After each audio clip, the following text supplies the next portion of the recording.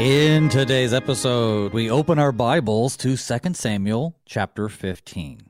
Absalom's return to Jerusalem provides him opportunity to get revenge over his father, David.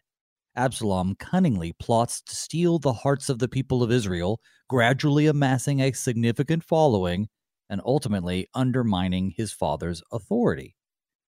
As carefully as he positions himself as an alternative ruler, the once unshakable foundation of David's kingdom is rocked by Absalom, by the treachery of his own flesh and blood.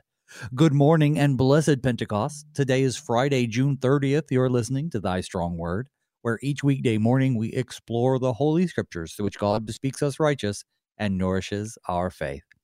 I'm your host, Pastor Phil Booe of St. John Lutheran Church in Laverne, Minnesota. In addition to your generous contributions and support, Thy Strong Word's also sponsored by the Lutheran Heritage Foundation. LHF is dedicated to translating and publishing and distributing Lutheran resources that are firmly grounded in the Scriptures, centered on Christ, inspired by the Reformation mission. For more information about LHF and how you can collaborate with them in this essential mission, please go to their website at lhfmissions.org.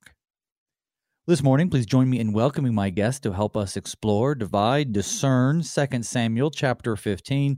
It's the Reverend David Boisclair. He's the pastor of Faith and Bethesda Lutheran Churches in Pine Lawn, Missouri. Good morning, Pastor Boisclair. Welcome back to the program. Able to be with you today. Good. Oh, I didn't hear you there for a second, but I'm happy that we finally got you. Good. I'm just always excited to have you on. Do an excellent job. Regular of the show. Anything interesting going on for you? Well, as you may know, I'm interim pastor of Our Redeemer Lutheran Church in Overland, Missouri. And they're going to be choosing a pastor very soon. And they just got their new parking lot, and they got some a new playground for the preschool. So that's just some exciting things that are going on in the center of St. Louis County. Well, it's great to see the church continuing to thrive and grow even amidst some turbulent times, and new parking lots, things like that. It may seem like, what's that about? But really it shows that the church is investing in their community. I love to hear about it.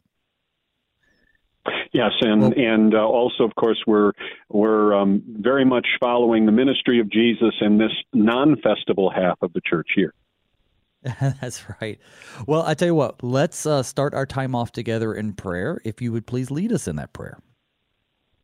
Let us pray. Gracious Lord, your love and mercy for your people is boundless. Great is your faithfulness. We thank you for another day of service in your kingdom. Guide us now as we study your word. It is one of the best ways we know to spend our time, because you have inspired it and caused it to be written down for our learning, that by patience and comfort of your holy word we might embrace and ever hold fast the blessed hope of our Lord Jesus Christ. Let us be warned by the sinfulness of Absalom to depart from deception and rebellion, but let us be encouraged by the penitence, patience, and faith of King David. May the precious gospel of your Son Jesus go with us through the busy hours of this day, that we may always cling to him for salvation. In his name we pray. Amen. Amen. Well, today we are diving into chapter 15, but before we do, it's a good idea, like I always like to do, is catch up, right? Where have we been? Tell us a little bit. What did we talk about yesterday in case people missed the program? Well, in chapter 14, there was the task of the people of King David's government to reconcile him to his estranged son, Absalom, who, of course, had killed his brother Amnon, and sort of was like he had fled to Jeshur, which, of course, was his, I think, his mother, for his mother, that was her ancestral land. The king Talmai, I think, was his maternal grandfather. Then we find Job, who is an interesting fellow, and it's kind of a shady fellow, I think, in King David's reign. sort of organizing the reconciliation, bringing back Absalom. But, of course, he's still under probation, so the king keeps him from his presence.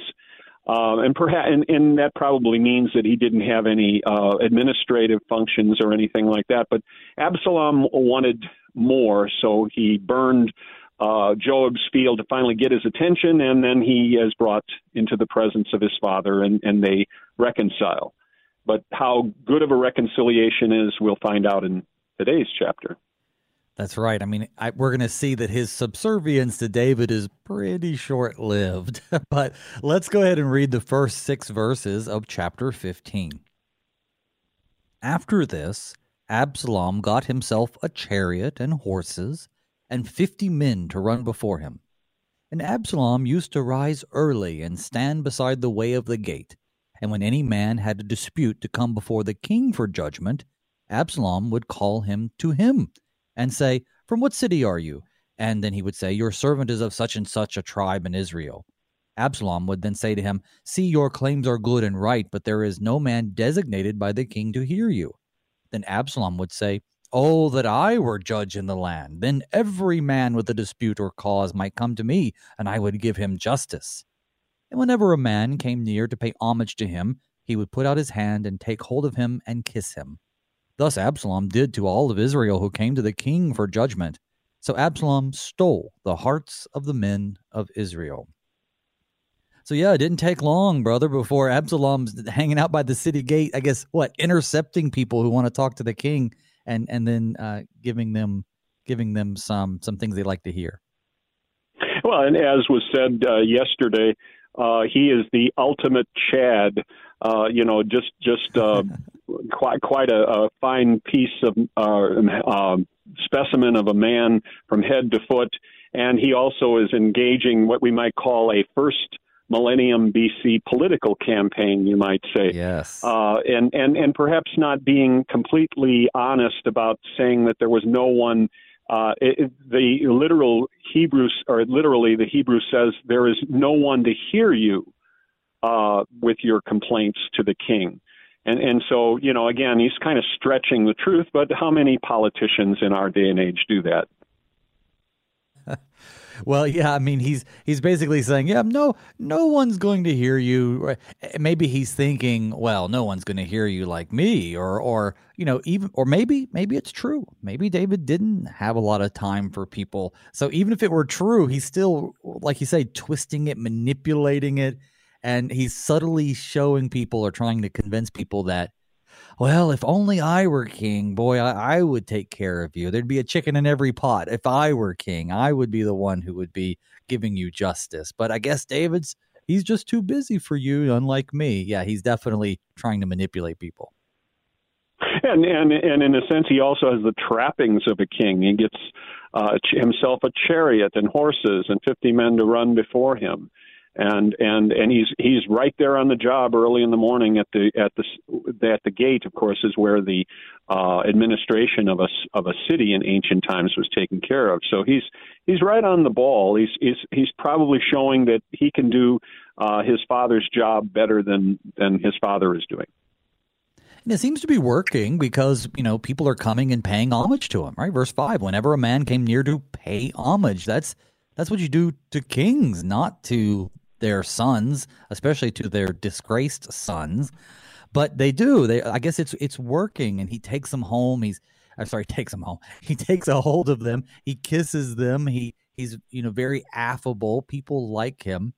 And the text says, so Absalom stole the hearts of the men of Israel. That word stole is pretty good translation. The Hebrew is ganav. It could mean deceive or to steal, and really he's doing both, isn't he?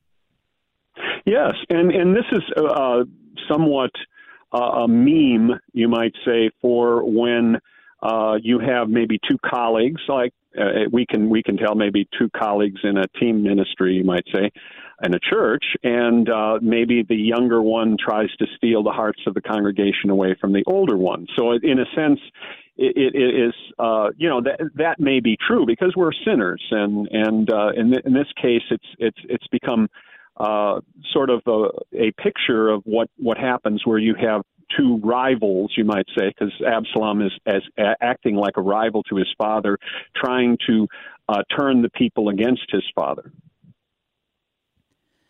Do you think that Absalom is just still bent out of shape because of David's inaction to defend Tamar? Or do you think that this is just something that he probably would have always done? It's just in his heart to take over. In fact, his killing of his brother really eliminated the next in line. So I just wonder, do you think this is all spurned from the sin against Tamar, or is this sort of all a long con that Absalom's been playing? He's wanted to be the king since he first thought about it. Well, as someone, one professor said that all thinkers are either splinters or lumpers. I'm a lumper. I like to think of both and rather than either or. And so I would say there's a bit of both. I'm sure there is a lot of resentment on Absalom's part of what Amnon did to his sister, and in a sense, their father, King David, was kind of brought into Amnon's plan of seducing her, and so there is a lot of reason for Absalom to be grieved, and David's inaction, which of course is a result of is kind of like in line with the judgment of God, but then again, there's also conceit and arrogance on the part of Absalom, and definitely he wants to maybe become king a little earlier than he might. Well, his deception continues as we continue our text, verse 7.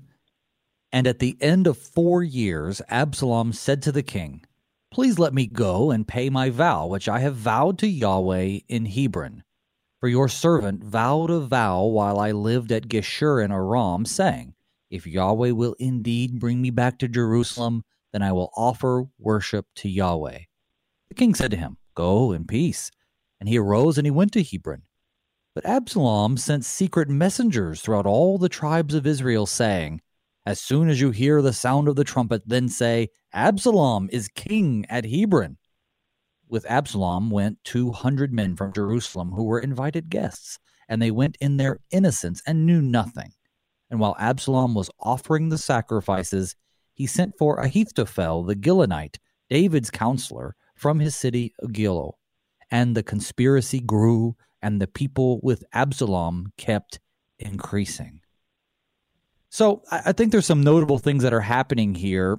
One thing, there's a note, of course, in most Bibles probably, it says at the end of 4 years. In the Hebrew, it says 40 years, but most scholars agree that's probably a scribal error, right? I mean, it doesn't make sense that it would be 40 years. We have some other fragments that say 4 years. So this is a couple of years after he was reconciled to his father. And so we have him saying, I made a vow when I was on the run, essentially, and I want to go and fulfill that vow. But Hebron, he doesn't pick by accident. He picks Hebron on purpose. Yeah, absolutely. It was at Hebron that his father was proclaimed king of Judah. And then, so in other words, of David's royal his royal career, that sort of began at Hebron. And also it's mentioned by the commentators that Absalom was born at Hebron. So he had, maybe some family connections, or he had some friends in Hebron that would be people he could, count on. What's interesting in this particular section of 1st and 2nd Samuel, it's almost eyewitnesses that are picturing this, because we get all of these real interesting details about what's going on, and in this particular case, it just like, for instance, maybe some of the ways in which they by indirection, or maybe by maybe telling a little white lie, if you could talk about such a thing, they get what they want done.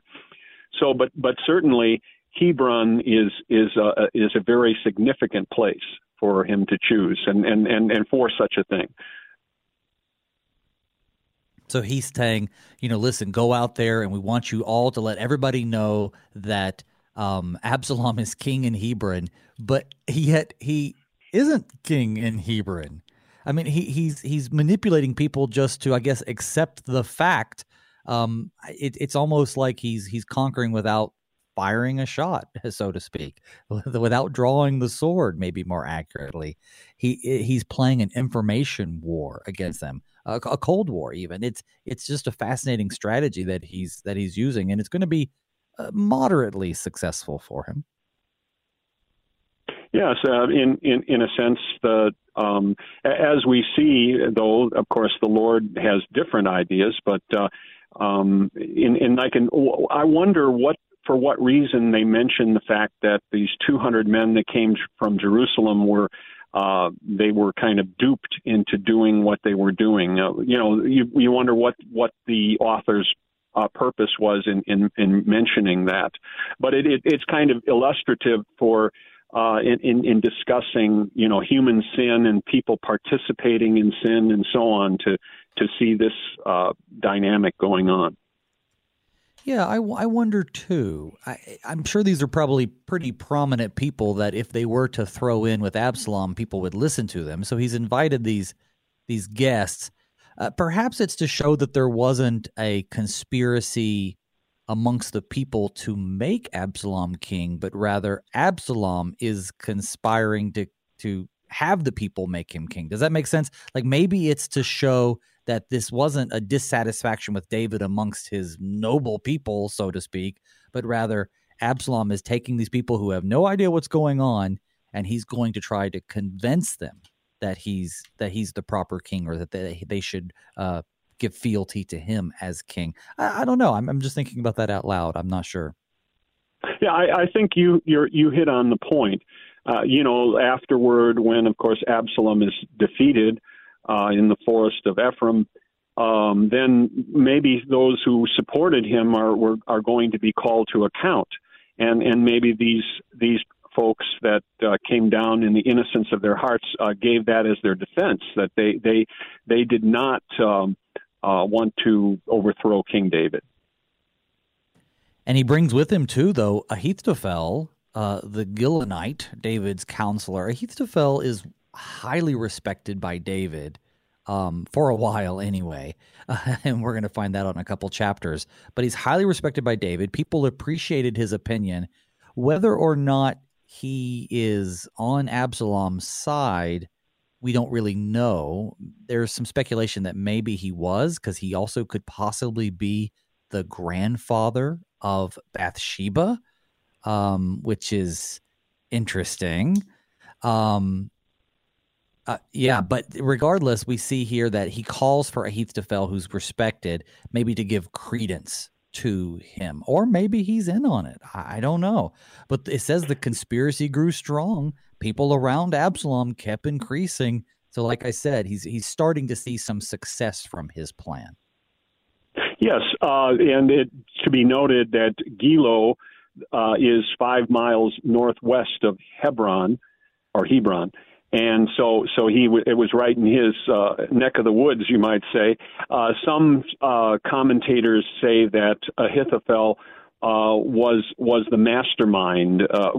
I think that the text is pretty clear that Absalom was pretty much at the center of his own rebellion, and Ahithophel, who was David's counselor, was maybe someone who maybe didn't like David's indecision and maybe his weakness, and wanted a stronger king. That's all speculation. But obviously, Ahithophel was said to be the one that one would consult, and he would give something in the nature of the oracles of God. Yeah, it'll say later that people basically took his word as gospel, so to speak. And everything he said was from God. Whether it was from God or not, it is unclear. Even at any point, we're going to find later that God himself is going to conspire against Ahithophel. But it's fascinating. Well, let's keep on going. Verse 13. And a messenger came to David saying, the hearts of the men of Israel have gone after Absalom. Then David said to all his servants who were with him at Jerusalem, arise, let us flee, or else there will be no escape for us from Absalom. Go quickly, lest he overtake us quickly and bring down ruin on us and strike the city with the edge of the sword. And the king's servant said to the king, behold, your servants are ready to go to do whatever my lord the king decides. So the king went out, and all his household after him. And the king left 10 concubines to keep the house. And the king went out, and all the people after him, and they halted at the last house. And we're going to halt right there at the end of verse 17. So the word gets to David, right? The hearts of the men of Israel have gone after Absalom. Probably a little bit of hyperbole, certainly not every heart of every man, but basically, he's turning the people against you. I think David's response is curious. I guess I would expect David to stay and defend the throne, but he just flees. Well, it certainly seems to be kind of like jumping the gun, but if you look at the end of the last verse of the chapter, that Absalom entered the city right when Hushai came back into the city after his conference with David on the Mount of Olives. And so in a sense, it was, obviously they were, taken off guard. And David, who was a very experienced man of war, thought, well, now's the time to retreat. And so that's pretty much what's going on here. And perhaps there is some soul searching, some penitence on his part. I think he's thinking, well, I've sinned against God. I've really blown it as a man of God. And perhaps it might be God's will for me to be succeeded by my son. That may have been in his mind as well. Total humility, total penitence. There is plenty of evidence to suggest that David's whole attitude has shifted with the Atahayish incident, right? Once he commits that sin against Bathsheba and Uriah, and of course, ultimately against Yahweh, he's confronted by Nathan. And of course, he loses his son that came to Bathsheba, the first one. So the whole thing has really disenfranchised him from the whole. So I think that makes sense, is what I'm trying to say. He goes out into the wilderness. It kind of recalls for us the period when David's out in the wilderness from Saul, right? He's patiently waiting on Yahweh to give him the throne. And here, he as you say, he might be doing some soul searching. He's patiently waiting to see if this is God's will. He is a man who seeks after the will of God, in contrast to Saul. And so, that makes a lot of sense. And it says he went out and everybody in his household with him, except he leaves 10 concubines behind to keep the house. Right? They're to literally hold down the fort while he's gone.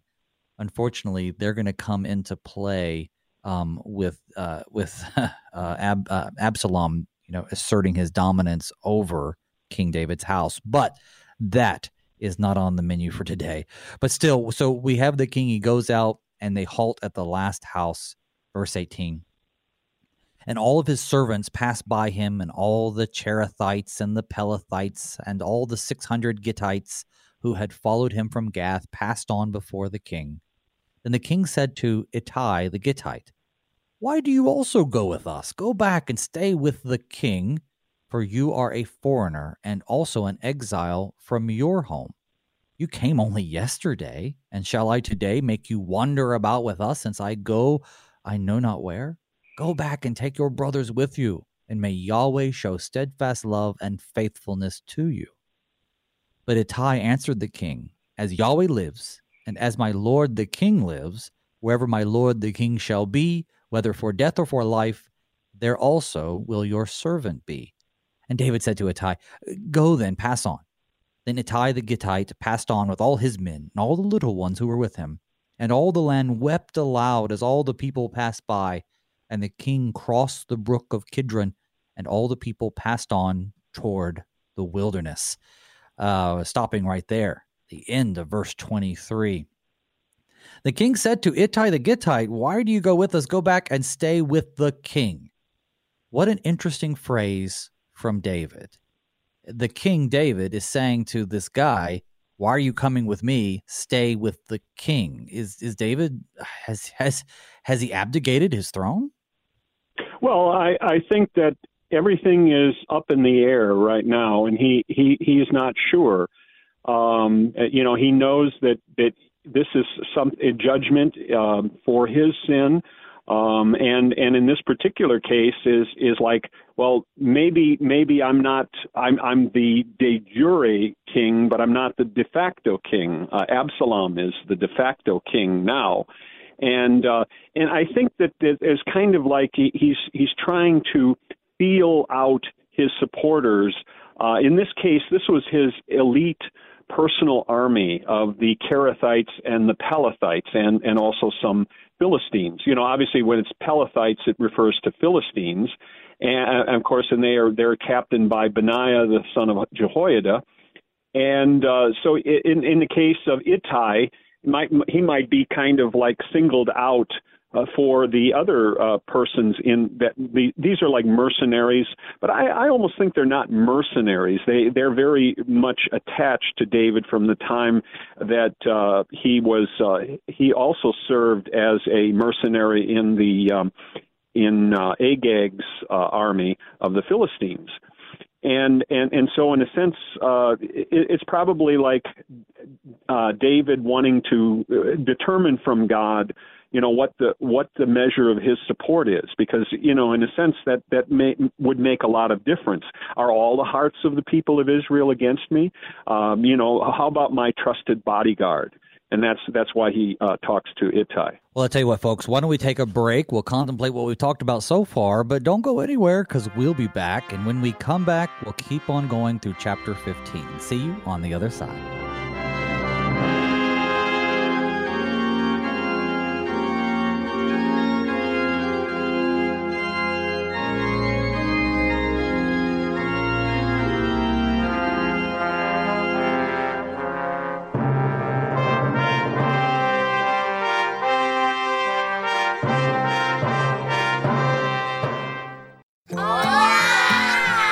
These are the voices of young Lutherans in Mexico City, children who are excited to learn more about their Savior, Jesus. But they need our help because good Lutheran books for kids in the Spanish language are in short supply in Mexico. To learn how you can help tell Spanish-speaking kids everywhere about Jesus in a language they can understand, go to the Lutheran Heritage Foundation website at lhfmissions.org/Juan 316.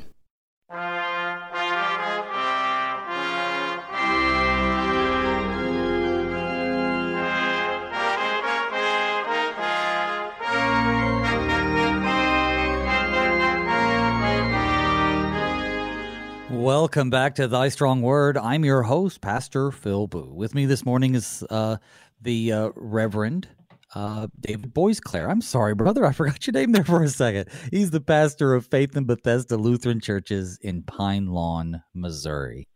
Before we get back to our chapter, though, I just want to remind you that you can reach out to me with your questions or comments at pastorboo@gmail.com. You can also find me on Facebook. And if you're going to be away from your radio this summer for any bit of time, maybe you've just been busy or you've already missed a few episodes, or perhaps you're looking to take the show on the road with you, maybe on vacation, don't forget that you can subscribe to Thy Strong Word as a podcast using your favorite podcasting platform. And if that sounds too complicated, I got an easy solution for you. Just go into the App Store or the Play Store on your phone and download the KFUO radio app. You can listen to the station live from just about anywhere, and you can subscribe and listen on demand to many of KFUO's great shows. You can always just head over to kfuo.org, though, and you can listen live or on demand right there. So back to our text, brother. Going with David out of the capital city are his servants, his elite royal bodyguard, his militia, hundreds of others.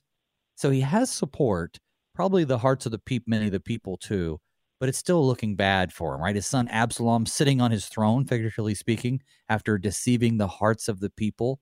And while David is out there soul searching or beginning his soul searching, what we really see are the foundations for what's going to be a civil war. Anything about what we've covered so far before we move on to the next verses. Well, it's interesting in verse 23 where it speaks of him crossing the brook Kidron. It's sort of like as David is a type of our Lord Jesus Christ, it was the brook Kidron that he and his disciples crossed on his way to the Garden of Gethsemane.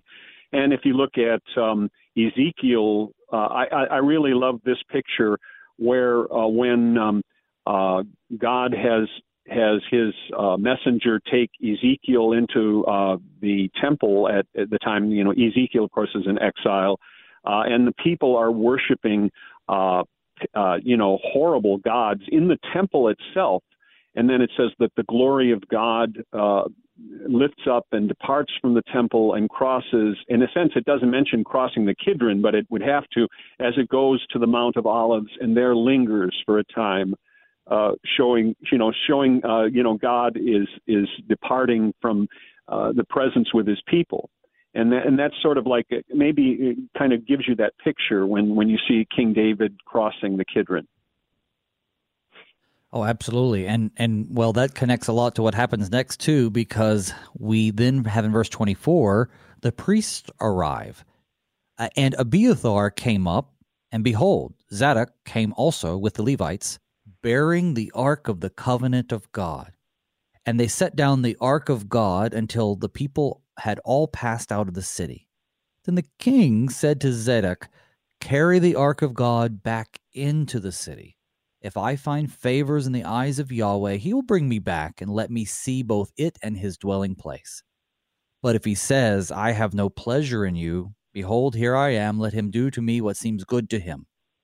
The king also said to Zadok the priest, are you not a seer? Go back to the city in peace with your two sons, Ahimaaz, your son, and Jonathan, the son of Abiathar. See, I will wait at the fords of the wilderness until word comes from you to inform me.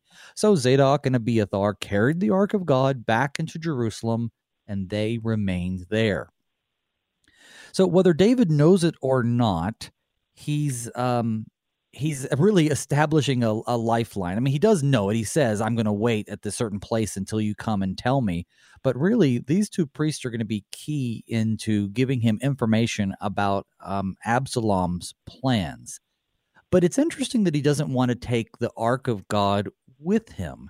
And at first, I suppose we could say it's because, well, he feels guilty, and he says as much, right? He doesn't really know what the Lord thinks of him at this point. I think there's also a tactical reason, right? The ark has to be carried in a very peculiar way.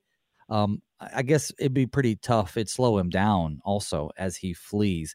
But it's just interesting on both sides of that. David doesn't even feel worthy to be around the ark of God. Yes, and in this particular case, he doesn't want to use God. I mean, he has no directive from God to take the Ark of the Covenant with him, and he, in a sense, he wants God to decide. He submits himself to God's will.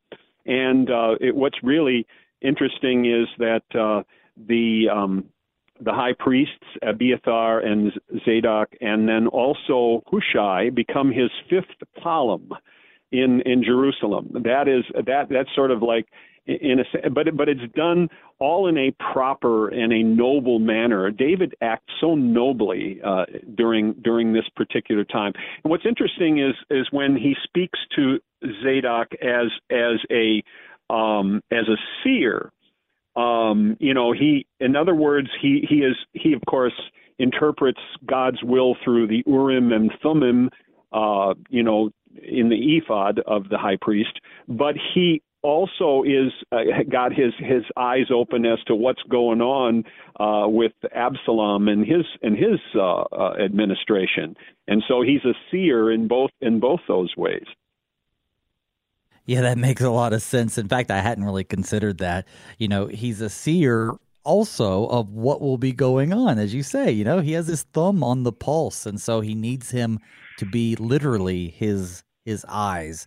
I wonder if that's an intentional double entendre or not. It sounds like you think it is, but I wonder.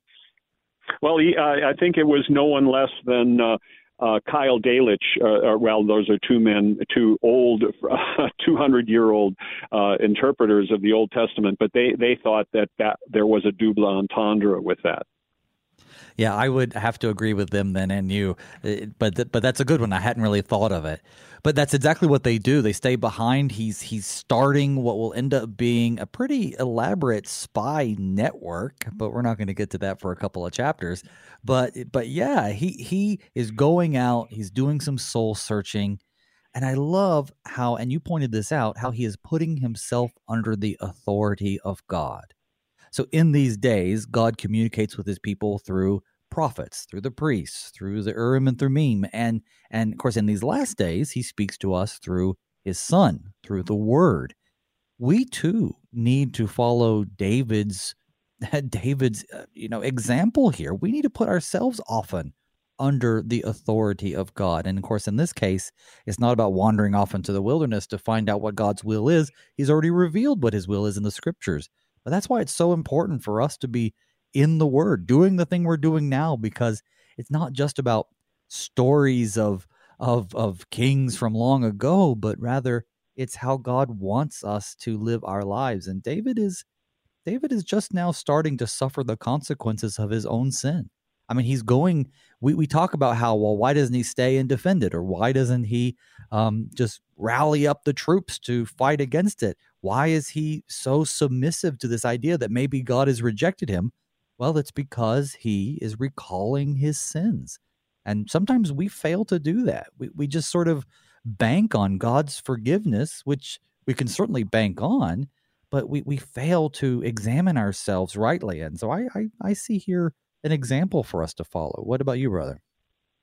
Yeah, and our Lord Jesus, quoting from the Pentateuch, where he says, "Man shall not live by bread alone, but by every word that proceeds out of the mouth of God." I think David learned that by his enduring this judgment of God against him. And in verse 30, it talks about him going barefoot with his head covered. I mean, and then he is in repentance. It's interesting. I want to draw a parallel. In our own country, we can see that the forces of evil are gaining quite a foothold in our nation and in its government and everything. And there's always the anger and the desire to resist, but there should also be penitence on the part of God's people, that this may be God's, we can't say for sure that it is specifically God's judgment, but when things go hard in a nation like ours, we should recognize it as a time for repentance and to perhaps examine our lives and to turn to God and trust in Him for His guidance and help. You're absolutely right. It's so easy, especially for pastors, to get up there and preach from the pulpit all the sins and the evils of the world. And don't get me wrong, we have to do that. But we shouldn't do that at the expense of looking inward, recognizing our own sins, our own contributions, and also responding to the things of this world in the way that God wants us to respond. I have gotten into a little back and forth with folks when I dared to say that in some cases we need to have compassion on the people who are out there lost in their sins, because that's what Christ would have. And that anger, as we're told in the scriptures, the righteousness of God is not produced by the anger of man, right? Our anger doesn't result in the same type of righteousness that perhaps Jesus's own righteous indignation and anger was able to produce. Ours is always threatened and covered up by our sin. But yeah, so really getting angry at the world doesn't do a whole lot of good. Now, it's not that you shouldn't be passionate and truthful and stand on truth and defend God's word, but to be angry, which results from fear, or to be angry, which results from hatred even of others. Yeah, I think it's time that we also repent of our own sins, that knowing that God is behind all of this. Not that He is the cause of sin, but He certainly will use it to bring about our repentance.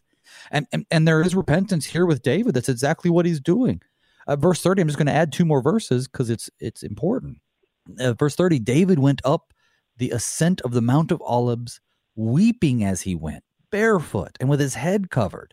And all the people who were with him covered their heads, and they went up, weeping as they went. And it was told David, Ahithophel is among the conspirators with Absalom. And David prayed, O Yahweh, please turn the counsel of Ahithophel into foolishness. So we see here that David is mourning, and he leads his people in mourning.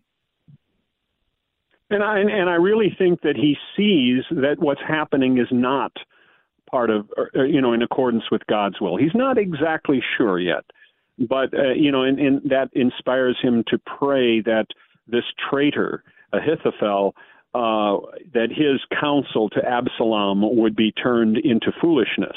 And of course, not to spoil things, we will see how that happens in the chapters to come. But as you can see, David certainly has a sense what is righteous and holy, and so obviously, he's touched by the treachery of this man who is his counselor. And it's interesting. Ahithophel is paired with another person that we will meet in just a few verses. Mount of Olives shows up here, right? And of course, that has some significance for us in Jesus' life too. Jesus also ascended the Mount of Olives, but different situations for sure. Yes, and of course he began his great suffering in the Garden of Gethsemane, where he sweat blood. It's rather interesting in Roman Catholic polemics against our Lutheran doctrine. And oftentimes they bring up stuff that Luther said. Now, we don't subscribe to everything that Luther said, and we're thankful to God that our faith and our gospel belief is centered in the scriptures and in the Lutheran confessions. But Luther kind of said that perhaps Christ, when he was in the Garden of Gethsemane, did not know how to distinguish between law and gospel. Now, you might say that was, and maybe in a sense of Christ's, he learned obedience by what he suffered, as the writer of the letter to the Hebrews says. But in a sense, it was a time of tremendous suffering for the Lord, that he sweat blood as he prayed to his Father if it might be possible for the cup of drinking all of God's wrath would pass from him. And I think that's what David is praying here. When he says, "Oh Yahweh, please turn the counsel of Ahithophel into foolishness," we just a few verses ago, we see that Ahithophel is David's counselor. And we see, or we discern, I should say, that Absalom takes him along to give credence to his coup. And then later, in just a couple of chapters, in chapter 17, we are told that Ahithophel's advice was as if consulting God himself, even according to David. So when I hear David praying, "Oh Yahweh, please turn the counsel of Ahithophel into foolishness," I see it a couple ways. One, always inherent in the prayer is, "If it be your will," right? So I do believe that David is not commanding the Lord to do something, but he's seeking, as Jesus said, if this cup can pass from me, that's what I want. But he also knows that that Ahithophel, if he is speaking for God, then his goose is cooked. David knows that the Lord is against him. So why would he not pray that Ahithophel's counsel would instead be foolishness? So he's wanting this to be fulfilled in the sense that if Ahithophel is now the counselor of Absalom, then may he be wrong. He certainly can be wrong, so may he be wrong. And then, of course, this is fulfilled yet again later on when Ahithophel gives some advice to Absalom. And while it does seem like good advice, in fact, humanly speaking, it's excellent advice, God makes it so that they consider his advice not the best way to take. It's considered foolishness. So the Lord's going to answer this prayer in a number of different ways, but that's what I hear when David prays it. It's like, make this guy who everybody sees as your spokesman, even myself, make him be wrong in this instance. Well, and I think that David even sees in this man that there is evil in the fact that he betrays his king. This is a tremendous sin that Absalom and those with him are committing. They are rebelling against the proper authority that God has placed over them and over the people of Israel. So I mean, it's kind of like whenever we have to pick our way through life, and maybe with a torch or a lamp or something to try to find the right way to go. Of course, God's word is a lamp to our feet and a light to our path. But we can see by their fruits you shall know them. And in the case of Ahithophel, it's the fruit of deception and rebellion. Well, and that would be especially egregious to someone like David, who so honored the Lord's anointed that he refused to kill him, even though Saul was seeking his own life, and he refused to dishonor him and time again submitted to him in a way. So yeah, this is especially egregious, I think, to someone like David, who seeks after and really respects the Lord's, his doing. Let's read the rest of the chapter. While David was coming to the summit where God was worshipped, behold, Hushai the Archite came to meet him with his coat torn and dirt on his head. And David said to him, "If you go on with me, you will be a burden to me. But if you return to the city and say to Absalom, I will be your servant, O king, as I have been your father's servant in time past, so now I will be your servant. Then you will defeat for me the counsel of Ahithophel. Are not Zadok and Abiathar the priests with you there? So whatever you hear from the king's house, tell it to Zadok and Abiathar the priests. Behold, their 2 sons are with him, Ahimaaz, Zadok's son, and Jonathan, Abiathar's son. And by them you shall send to me everything you hear." So Hushai, David's friend, came into the city just as Absalom was entering Jerusalem. So we have Hushai. Who is Hushai? And obviously David's setting him up to be really a key component in this underground network. He's going to be a double agent for David, but who is Hushai to be that for David?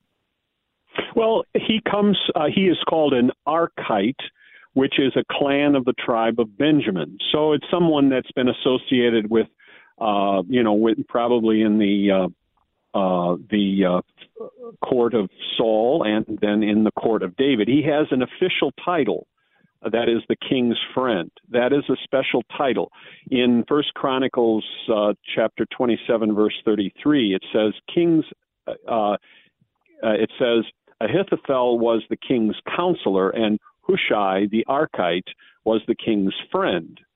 He is thought to have been very old. He also shares. I mean, he's just devastated. He's very devoted to King David, as all of them. Even someone like Joab is devoted to King David. All of the people that were around him in that case, except for some like Shimei, as we will learn in a later chapter. But in this particular case, so he is an official in David's court. And then David says, "You can be part of my 5th column." Yeah, I mean, part of that explains why he said, if you go with me, you're going to be a burden to me. Obviously, David has hundreds of people who are going with him. Why would this one person be a burden? And I guess, once again, this seems to be the day of double entendres. Perhaps he's a burden in the sense that he's a very old man, and that's just difficult to navigate. And he also is a burden because if he doesn't remain behind, David has even less people, even fewer people to be his eyes and his ears, his advocates, his seers inside the kingdom of Absalom. And so Hushai is going to be really key in David's plans to help. And what does he say here? To help thwart, to turn the Ahithophel's visions and advice into foolishness, his counsel. So he prays to God that the counsel of Ahithophel will be turned into foolishness, and then he works toward that goal. And I don't think it's because he's trying to work God's hands, but obviously David's not just going to sit back and say, "Okay, now God, you just do whatever you want to do." He continues to also try to be faithful. He makes smart decisions. he says, "You will defeat for me the counsel of Ahithophel." Am I looking at that right? Or, David's certainly not trying to take this into his own hands, I wouldn't say. Oh, absolutely. But he does care. Like you say, there could be those that are kind of lazy and lackadaisical, that they don't really care. David certainly cares. But, it's interesting that some commentators say that we don't hear of Hushai after Absalom is defeated. And so it may have been possible that, according to them, that maybe he was executed by Absalom for, not giving him the best advice, the advice that he finally took. But it also could probably be thought that perhaps as an elderly man, he simply was taken home to be with the Lord. Right. Or at the very least, retired from saying things that are consequential for the scriptures. There's so many different ways you can think of that. But he is, and I think that speculation brings up a good point, though. He's putting his life into his hands. When he goes back to be a double agent, he has to do something that he doesn't want to do, and that is feign loyalty to Absalom. And then by feigning loyalty, and he's expressing his loyalty to David, but he's also having to, give advice that, if not taken, could result in his death. And so maybe it did. Maybe it did ultimately. But at the same time, I think David's action here, his both prayer to God that this be taken from him, that Ahithophel would be considered a fool, and that he would be returned to the ark and to Jerusalem. But at the same time, he doesn't just sit around waiting for the Lord to act. He also does something. I feel like there's a lesson in that for us today. Not that we have to make things happen for God, but I don't think anywhere God tells us to just, don't worry about working. I'll just provide you food and money. And don't worry about growing in your faith. You don't have to read the Bible or go to church. I'll just, magically put those things in your head. We pray to God that he bless our efforts. I think there's a both and there again. Oh, absolutely. And in this case, it's kind of like we turn to God that we might be his instruments, that he may work through us. Because as we see from his word, that's God's modus operandi, is to work through means, through intermediaries, you might say, not to call into question his almighty power and his being, qualitatively so much greater than we can possibly imagine, greater than the universe, but that we could be privileged to be his instruments, to do his will in his kingdom. And that is the way David is, and that's the way Hushai is. Absolutely. Well, we've come to the end of our text and nearly to the end of our show. Anything else you want the people to know about what we've covered today? Well, it's rather interesting that when David comes to the Mount of Olives, it mentions that it is there that the people worshipped God. So some have said, well, that must have been one of the high places, you might say. But David, of course, was not party to that, but that, of course, would be used by the kings of Israel and Judah that were not faithful to God, and it would only be King Josiah that would finally remove the high places. And in this particular case, it just kind of information about the kingdom and things that went on there. But I think most importantly is to see how David is a type of Christ.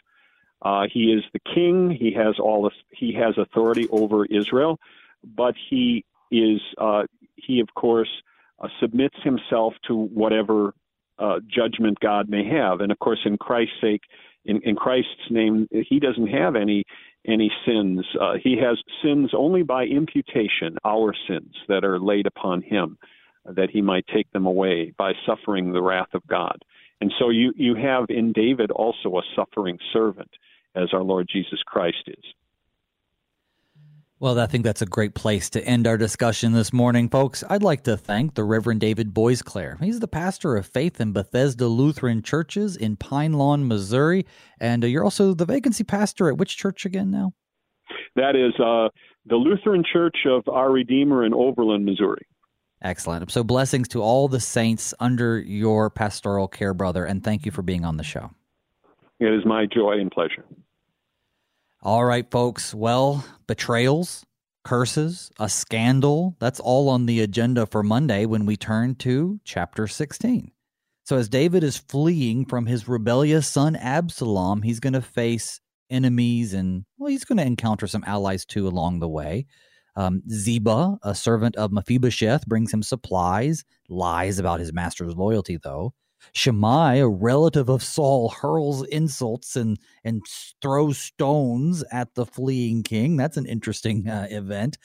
But David has to decide how to respond to all these things.